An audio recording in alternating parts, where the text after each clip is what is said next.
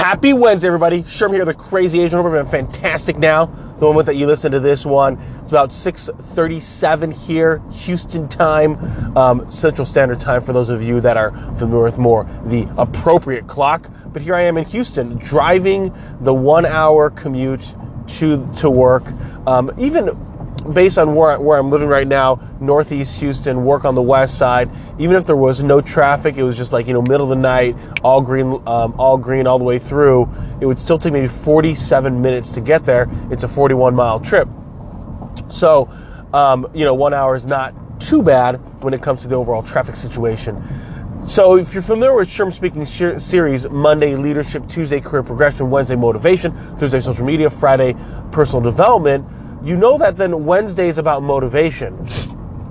And a very common question people will ask me is, how do you stay motivated to do all the things that you do? Now, number one is, don't misconfuse that because I put up a few postings every single day of a photo of me at a networking event, a photo of me at work, that there's a lot going on. You would do the same thing if you were taking photos of your life and then posting it up. The only difference is that I'm showcasing it. There's a little bit of this misconception that just because I'm active on social media, that there's this a lot of activity going on. I don't think I work more than the next person. However, I will do those things that unsuccessful people will not want to do. So, for example, I do go to networking meetings and work the room, where the average person doesn't like to do that, and so that does probably separate me from those that are like that are a little more introverted, that don't like to go to those extroverted kind of activities. The other thing that I will say is that I'm doing things that I really enjoy. So because on the spectrum I'm 100% extrovert, I really, really enjoy going to different networking meetings, right? So you'll see me at the local college, you'll see me at chamber events, you'll see me at young professional groups. I still consider myself a young professional. I know at 39 I might not be able to be included anymore in those young professionals. Nonetheless, I'm still coming and bringing the energy. And the other thing is that social media for someone like me is really just an absolute awesome tool. I love communicating. And so people will ask, like, the podcast, well, number one is I'm not doing it in a studio. I'm not going back to edit this thing. It's raw. You can probably hear that I'm in a vehicle. I'm in my car driving to work. And so I do it at the top of the morning. As I'm driving to work, that's how the podcast comes out. If there isn't work, I forget sometimes to do the podcast just because that's my routine. And for me, I'm more in the belief of, hey, anywhere under maybe 10 minutes is what people are more interested in listening to than me ramble on and on different topics. If it starts going over 10 minutes, maybe I do have a lot to say that day. Maybe I break it into smaller segments. And you've seen that I've done that before with the career transition series that I created, and others as well. And I'm looking at opportunities to move myself in a way that I'm able to communicate, and ultimately my goal is to leave a legacy by positively impacting people, helping them reach their fullest potential. And by being able to do that, I see social media as a way to be able to get my thoughts out there to help people get out of their stinking thinking, get people to realize that they're putting limiters on their own lives and really just blossom and really explode into the person that they're meant to be. And ultimately, I want to be able to rub off a little bit on individuals from the perspective that they should be unapologetically themselves. There's so many things that hold us back from being exactly who we are, and a lot of it is our own mind being concerned what others are going to think about us. It doesn't matter what others think about us. We are who we are. And we're not meant to be designed to conform and fit in with every single person. That old phrase of, the nail that sticks up gets hammered. That doesn't need to apply to our personalities. Now, we might work in an organization, we might be entrepreneurial. It doesn't matter. I commonly read that phrase, and it's always the people that, are entrepreneurial themselves, or a lot of times they join a network marketing company and they post it up. If you don't work on your own dream, you're going to get hired and work on someone else's dream. I don't think that's anything bad of people that work for Amazon, Google, Apple, all those, great companies that exist out there. I don't think those people I don't think they feel bad that they're working for an organization that gives them the steady Eddie paycheck, that gives them an opportunity to flex their skills. And at the end of the day, they don't have to take the work home if they don't want to. And I think that's where people get a little bit confused, that they think that they have to be entrepreneurial if they're motivated to do their own thing, if they want to stick out and be themselves. No, being yourself is being you. And being you can exist in an organization, can exist in a company, can exist at a nonprofit realm. It doesn't have to be always for profit. So ultimately, what do I mean by being unapologetically you, unapologetically me? What do I mean by that?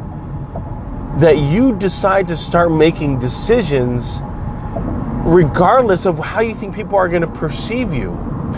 A lot of people are concerned what others are going to think about them before they even had a go, before they even started putting forth some actions towards something that they actually want to be doing.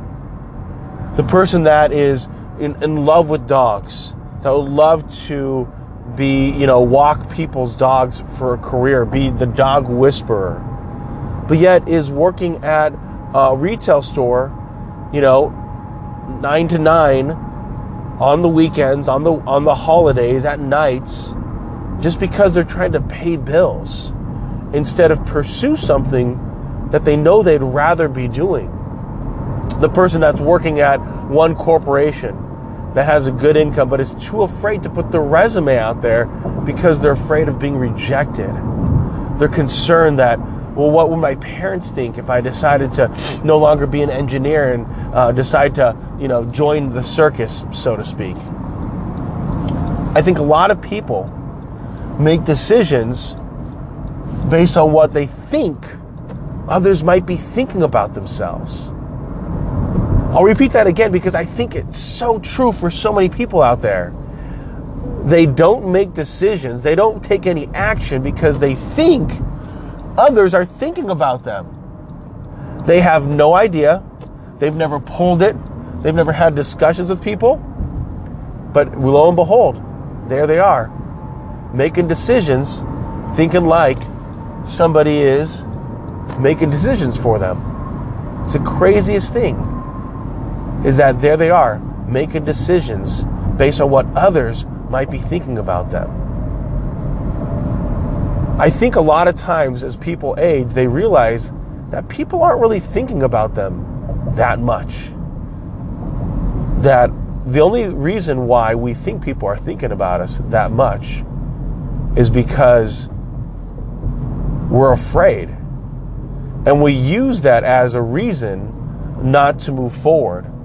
We use that as an excuse not to do those things that we ultimately want to be doing. It's that phrase of that when people get older, they realize that people aren't thinking about them as much as they thought. And they start acting the way that they want to be acting. They start doing the things that they want to be doing. They start living in a way that's motivating to them and inspiring to them, instead of being caught up in this idea that they are living someone else's world. They're living someone else's expectations of who they are. And so when you and I can start thinking to ourselves, I don't live in anybody else's world. I'm not in anybody else's fear. We start thinking and doing what we want to be doing and not moving our lives in a way that we think others should want us to move. Now, I know that we have influence from parents and from spouses and from friends, but it's not their life. Now, yes, with the spouse, the idea is to become one, to change your pronouns from you and I to we. That's a discussion for a different day. What I would encourage anybody that's listening to this is to be unapologetically you, to live your life in a way that you are motivated by yourself and what you are doing, that you are moving in happiness, moving in peace, moving in positive actions that inspires you. And what the beauty of it is, what inspires you might not inspire somebody else. And what gets you excited doesn't get anybody else excited. And so you can start living the life that you want. And I would say that the one thing that I am grateful for is that at a very young age, I stopped caring what other people thought about me. And I lived my life. And I did the things that I wanted to do with this idea that I wanted to hopefully help others. And I just probably in the last, it was about when I was 35 years old, put together my why about leaving a legacy by positively impacting people. And then I added to it this year, helping others reach their fullest potential. Because I realized that I wanted to be a positive in my ongoings with my fellow man and woman. But I realized that I wanted to help you get what you needed in life. And if I can help you realize your fullest potential, if I can help you blow up the ceiling that you've put on for yourself, if I can help you realize that you are worth more, that you have greater strength, that you have more talent than what you currently believe about yourself, then that to me is a life worth spent. For me, that makes sense to use a vlog, to use a podcast, to have my posts be motivating to you, to get you where you want to go. And it doesn't have to be at all about me. That you can get what you want. That you can, quote unquote, get yours because I'm getting mine. And I think the moment that we find that why becomes bigger than the obstacles, that why becomes bigger than the failures, that why becomes bigger than the mistakes, that why becomes bigger than our flaws. And we realize that I am who I am, the good, the bad, and the ugly. And yes, do I want to change the ugly in my life? Absolutely. Do I want to be better than what I am today? Absolutely. And it's going to take time. It's going to require the best of me to develop who I want to be. It will be a lifelong pursuit. And I hope you're willing to put in that time and effort to be the best version of you. If I can be of any value to you, please let me know. If you are not subscribing to my Facebook page, Sherman On, or my Facebook business page, Sherman On Biz, B-I-Z, my vlog, The Sherman On, so it's youtube.com/C/Sherman On, the Crazy Asian Vlog. Check it out. I appreciate anybody that listens to this podcast. I hope you can learn to become unapologetically you and share you with your world. Sherm's out.